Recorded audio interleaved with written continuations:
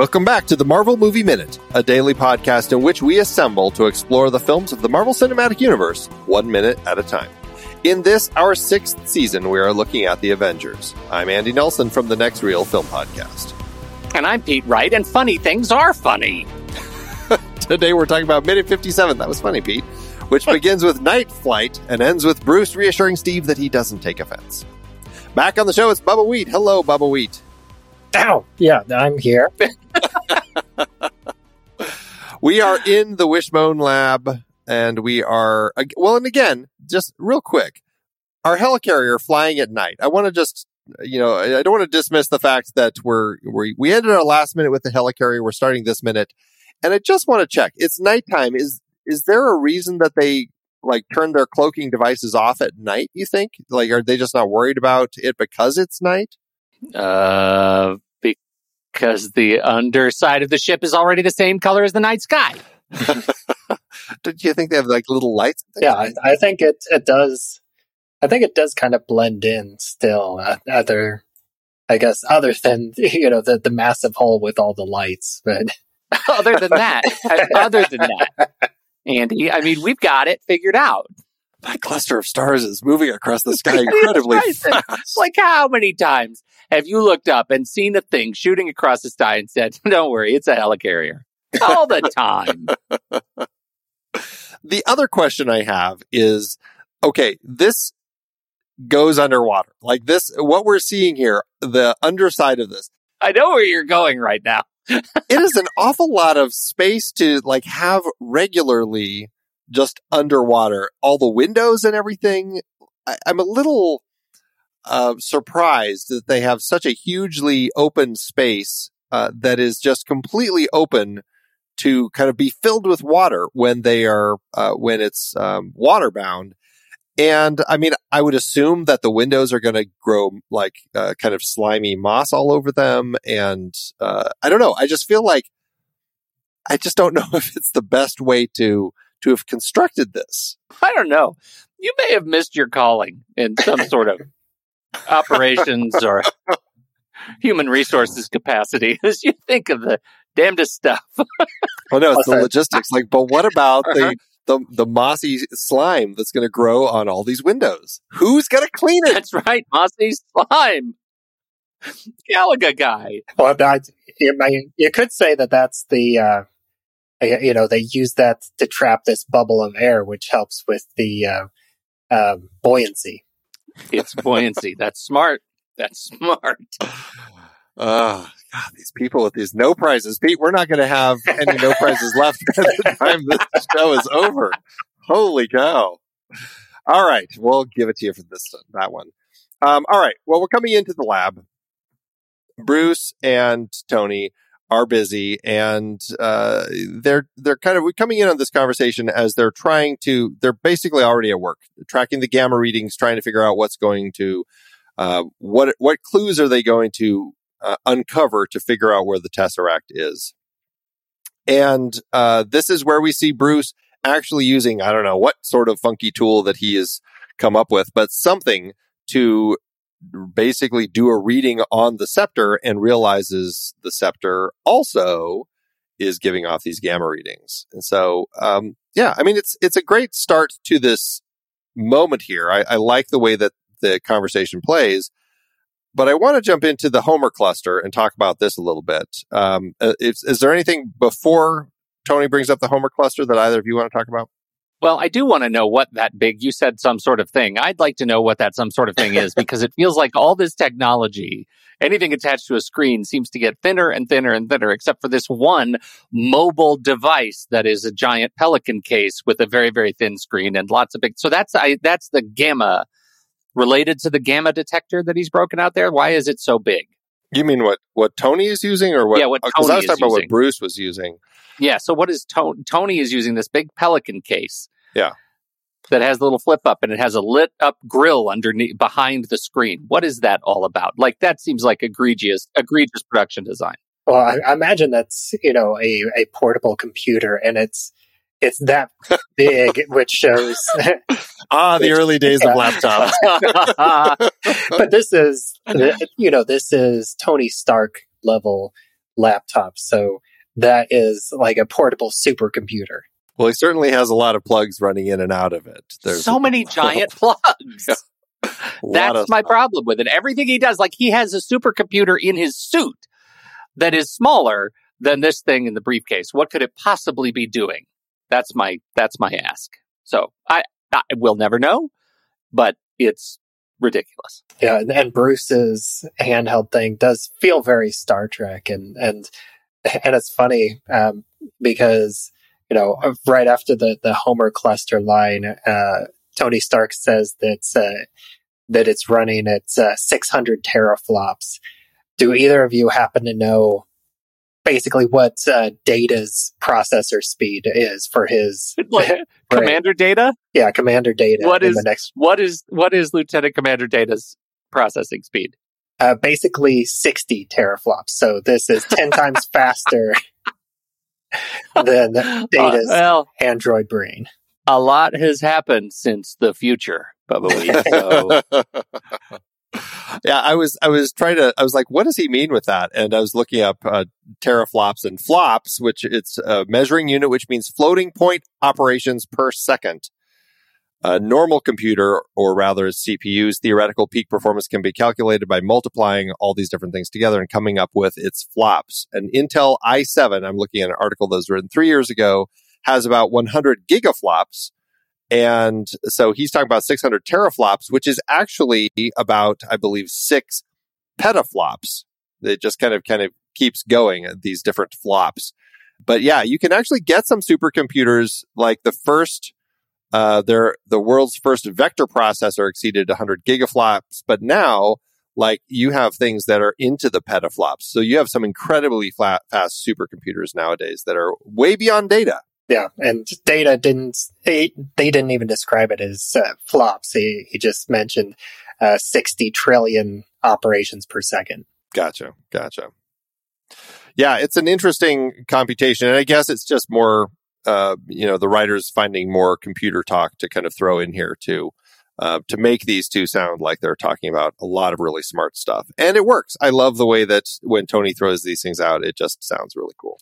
Yeah. But I did want to talk about the Homer cluster because I don't think I realized this until I was doing research that this is not something that's scientific. This is actually from the Marvel Comics. Okay, where did it come from, the Marvel Comics? From Iron Man number 298 in September 93, Homer, the heuristically operative matrix emulation rostrum, was Tony's sentient AI. He designed it with Abe Zimmer. It operated his computer system at home and his armors, and eventually he would use it to develop Jarvis and Helen. So it was actually Homer was what he was using. A precursor to Jarvis. It was a precursor to Jarvis. So they threw this in here that he's basically bypassing S.H.I.E.L.D.'s system so that he can send it to his own system that can do everything faster. And that's the whole idea that he's talking about here is like, let's skip their stuff, use my stuff, and we'll get done a lot quicker. I like it. I just like that. I mean, I don't think I knew that the Homer cluster was a thing, but there it is, right there in the comics. Well played, Feige and company. Once in a while, we still get some of these little Easter eggs thrown in that are fun references. Now, I did have a question though, because this actually goes back to earlier in the minute. So Bruce is reading the scepter with his funky, weird science tool that he has, and he says the gamma readings are consistent with Selvig's reports on the Tesseract. Now, I was like, is that dangerous for them? And because I was thinking, like, if all of this stuff has all this gamma radiation, I mean, gamma is like radiation poisoning, and I know the readings aren't huge, and obviously they've been around the Tesseract, but I mean, nobody can touch the Tesseract. But it just made me wonder, like, should people be getting sick as they're around these things? Should non-Bruce Banner people be getting sick as they're around these things? Right? Like, I have to assume Bruce is probably fine. He's probably okay. If anyone's okay with gamma, it's Bruce. Yeah. Right. Tony he eats it for breakfast. Tony, on the other hand, like, I don't think the arc reactor in his chest is tuned for gamma radiation. Well, I think that the reason that if I remember how they explained it at the beginning, the entire reason that they brought Bruce in was because he was specialized in gamma radiation. And so I'd imagine that the amount of radiation that it gives off is so minimal that only someone with a specialization in gamma radiation would be able to use that to track it and find it. But shouldn't Tony be vomiting in the corner from exposure to all this radiation? That would make for a very different movie. Just like how Marie Curie's notebook will still be dangerously radioactive for the next 1,300 years. Exactly. Yeah. In fact, Bruce Banner is Marie Curie's notebook. Like, nobody should be even hanging around him. That's a good point. Yeah. I also like we're getting the references to kind of his past. And again, we've had some moments of this Bruce referencing the previous film, which was a different Bruce. But I like that we're getting that sense, like kind of broke Harlem, those little nods. And it's, I don't know, I guess I like that it does feel like there is that connective tissue, even if the actor had to change. Bubba, we hadn't really talked to you much about, or at all, about the change in Bruce's. What do you think about Mark Ruffalo as our character? I mean, I do think that he's different, and he has really evolved the character over the past, 15 years? I guess it's just 11 years from now. Yeah, from this one. Yeah. I enjoyed Edward Norton's take on Bruce Banner, but I think it would have been harder for him to integrate into the MCU. I feel like Ruffalo has made the transition into the MCU, and with Professor Hulk and, where he is now at this point where he can kind of switch back and forth with relative ease, even though this one kind of introduced that the ease of switching, and the two personalities have kind of become closer and closer together as the years have gone on through the MCU. And I'm not sure if Edward Norton's Bruce Banner would have been able to do that, because I think you guys talked about how Edward Norton, what he did best was being that nervous, panicky, on the run character. Yeah. There's definitely an element of him that works there. And it's interesting when you said, as part of this team, you have a harder time picturing that. And it's interesting trying to see Edward Norton in this grouping and seeing, like, could I see him playing with this set of actors? And while I probably could, I agree. Like, there's something about Ruffalo that just, I feel like, does fit better. And maybe it's just because now, like, when I think of Norton in a group of actors, my brain is just going to Wes Anderson stuff, because he's been doing a number of his films. And that's a totally different type of approach to the Marvel films. And so But you know what? I would throw in Glass Onion to that, right? Like, sure, I feel like it was a totally different vibe than the Anderson stuff. And actually, like, I may have answered this particular question differently before I saw Glass Onion, but I can get a sense of a different vibe from Norton, that he's capable of other gears. And he may very well have played with this group of actors. Before then, I always had this sense that he was such a good guy for being kind of like stressed out on the run, where Ruffalo I would never have put in that capacity. But I would not have swapped them either. I would never have imagined Norton could have played the team player, while Ruffalo, I think, locks it. So they're just such different Bruce Banner experiences at different parts of sort of his life. We may have gotten the best of both worlds. Could you see Eric Bana in here? Everything. Eric Bana should have been CGI'd into all the characters in this movie. All the characters. Yeah. Yeah. Eric Bana, Captain America, Tony Stark, Eric Bana. Yeah. All Eric Bana all the time. What do you think, Bubba? Do you like Eric Bana's Hulk?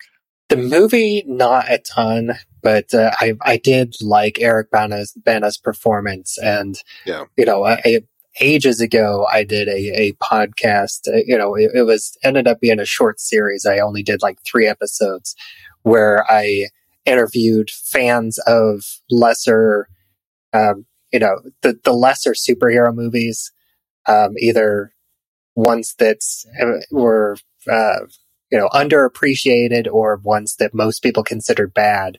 And I did an episode on Ang Lee's Hulk. And I talked to, several people that really loved that version and got their takes on it. And I also did an interview with one of the original writers of one of the first drafts, the first or second drafts, because that went through, a ton of script revisions, John Turman. And he was incredibly open about, so open that, afterwards he was like, some of that stuff don't share. And because I don't want to get in trouble for it, but it was incredible. Right. This interview ends on a note of regret. I mean, at the time he was like, I'm going to tell you this, but don't publish it. But that was incredible. Some of the stories that he talked about and the difficulties in the writing stage and the how he was going for a certain process and then 90% of it changed and ended up with something completely different with what's on screen. Yeah, I know we did a hiatus episode with Kyle and Rob before that movie or before we started the Incredible Hulk season. And I remember doing some reading about the various iterations of the scripts. And I know I read one or two of those different versions, and it was a very, very different movie. So it's interesting to see how much it changed and just how much of a challenge it was for them to nail it and try to figure out exactly what they were doing. Because it definitely was a project that was taking a lot of time to get made. Mm-hmm. And I liked Eric Bana's Hulk too, and I think that he would be an interesting. I could actually see him. I think if I were to rank them how I would like to see them, I don't know. I guess Mark Ruffalo has just been doing it for so long. I would still probably put him up top, but then probably Eric Bana next. I think I could see Eric Bana in here doing this with this group, and then Edward Norton. But again, as you're saying, I think Edward Norton could fit in very nicely. I think they could all work, but I'm just so used to Mark Ruffalo now. And of course, bring in Jennifer Connelly. I mean, I know she already did voice work, but get her in person. Right. Yeah. What do you think of this gag that Tony picks up? I'm not exactly sure what. It looks like a really thin screwdriver, but clearly it's got some sort of electric charge, and he zaps Bruce with it here. I'm not sure how I feel about this. I understand that it's something that Tony Stark would do. Maybe not with the electric zap, but I think they because you can tell that they just added the zap in post. And I feel maybe even the actors didn't even really expect that it was going to be a zappy thing, that maybe he was just going to poke him like it's just supposed to be sharp. Right. Because I could see that. But I do love that you can kind of see Mark Ruffalo almost breaking, because, he looks like he's literally just seconds from cracking up. Yeah. Right. Because it tickles. It's like this whole thing. It's like a George Lucas just got at the effects for R2-D2 gag, right? It's R2-D2 needs to have shocking stuff too. And that's kind of what it feels like to me. This is what is he doing carrying this thing around? I get it. I get the gag is better when he turns around and we get Tony looking in his eyes. That's fun. I think that's really cool. I wonder if there's something other than poking, tickling, shocking that would get there. Because here's why. I follow on point. Because we already have an example of this with Banner in the house with Black Widow, with Natasha, of surprising somebody to get a reaction, right?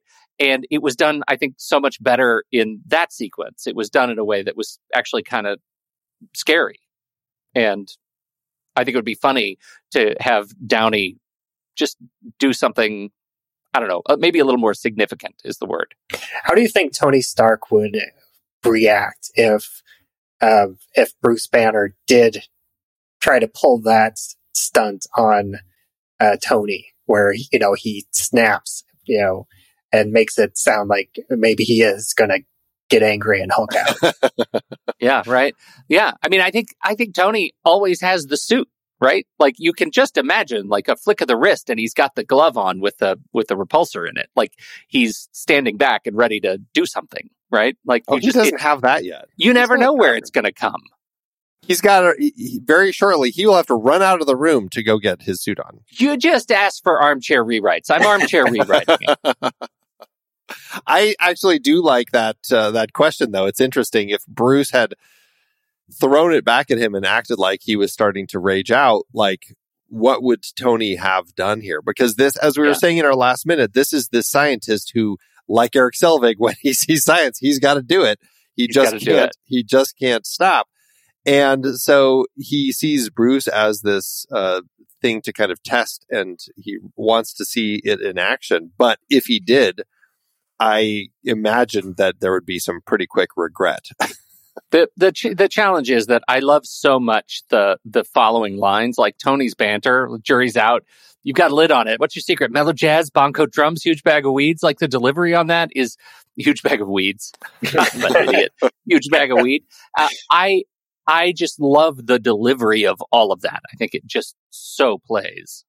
I like to think that it was a bag of weeds because he was thinking of that he was a gardener and that was what he did to get rid of his stress. And like, I need to go weed the backyard again. It's the aromatics, the essential oils, the lavender. Oh, geez. Well, the lines are great, and I really enjoy that, especially because, I mean, this is when Steve shows up. He pops his head in to kind of have a conversation with them, and of course, catches Tony doing this and freaks out. He's, pretty much reprimanding him at the fact that he could threaten, this could turn into something that threatens the lives of everyone on the ship. So he's being very serious. Tony is being very playful. And, we've been talking a lot about the relationship of these characters and how they are so different and they're constantly testing each other and pushing at each other. And we're seeing so much of that in all of these scenes. We definitely get a lot of that here. But I do like Bruce's line that we are going to cut off at the end of this minute, because this is essentially, as I was just saying about the different characters and their reactions with one another, Bruce is showing both of them that he really does have a lid on it. And his line to Steve is like, it's fine. I have a lid on it. I don't have to, I wouldn't have come on board if I couldn't handle it. And it's, I think that speaks strongly for the way that these characters are put together.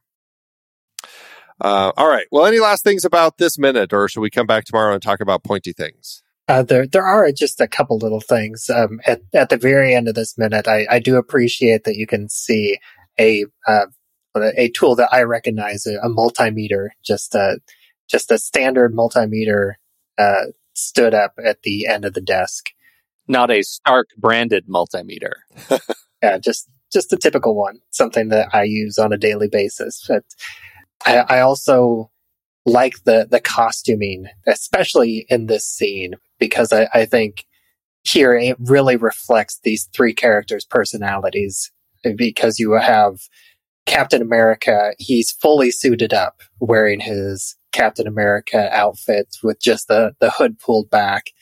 And we have Bruce Banner wearing the purple shirt in order to get the purple comic book connection in, but it's also kind of loosely buttoned. It's not, it's rough and ready, and he's got the sleeves kind of rolled up. Like it's not sharp. It's very casual. And we have Tony Stark in the Black Sabbath t-shirt that you can see the arc reactor's lights coming through the t-shirt. And I think that just really highlights the three different personalities in this scene. Yeah. Yeah, I like that. And I also think that it's such a nice touch. Anytime we get Tony and civvies and you can see the reactor, I think it's a cool look. Yeah, it's a very cool look. I imagine as an actor, like I'm assuming that they had to tape that little thing to his chest. That probably would be quite irritating, I would imagine, to have on all day long. Yeah, it's probably like, just basically a little LED strip light kind of thing, where it's very thin, but it probably does get a little warm. Yeah, right. I would imagine. I was going to make a crack about the fact that they happened to already have a stand for the scepter on this table. But as you look at it here, you can really see that it's not necessarily a stand that's specifically designed for this.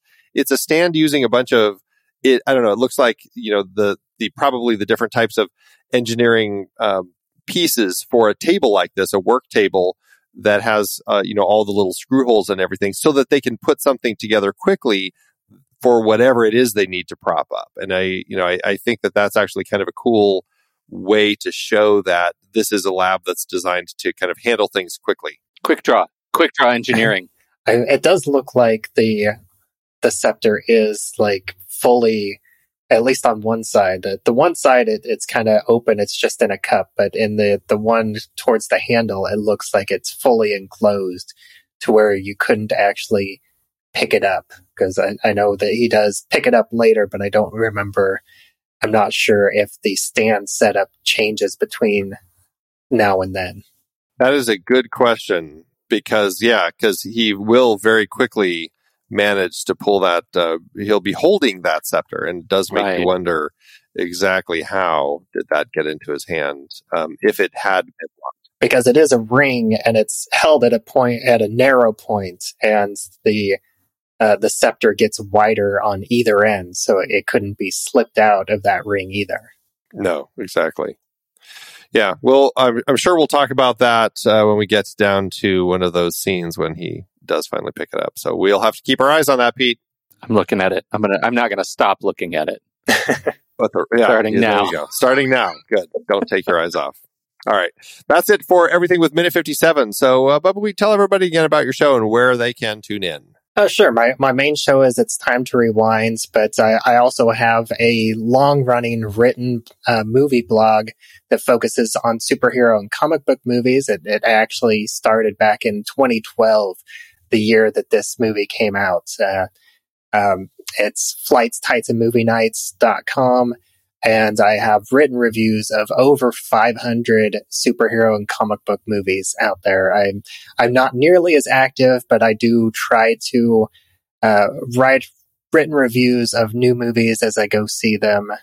And I try to get some older ones here and there, but mainly it's just been like the newer ones as they come out. So there's like one every few months or so. Nice. Well, we will have links for that and all the other places that you can find Bubbleweed in our show notes, so check those out.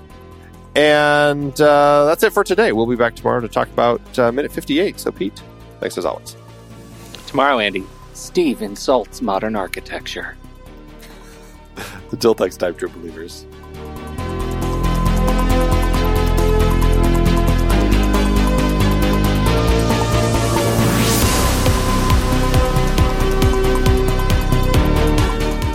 Marvel Movie Minute is a production of True Story FM, engineering by Andy Nelson. This season's music is Message to the World by Anthony Vega, and this season's show art is by Winston Yabo. Find the show at truestory.fm. If your podcast app allows ratings and reviews, please consider doing that for our show.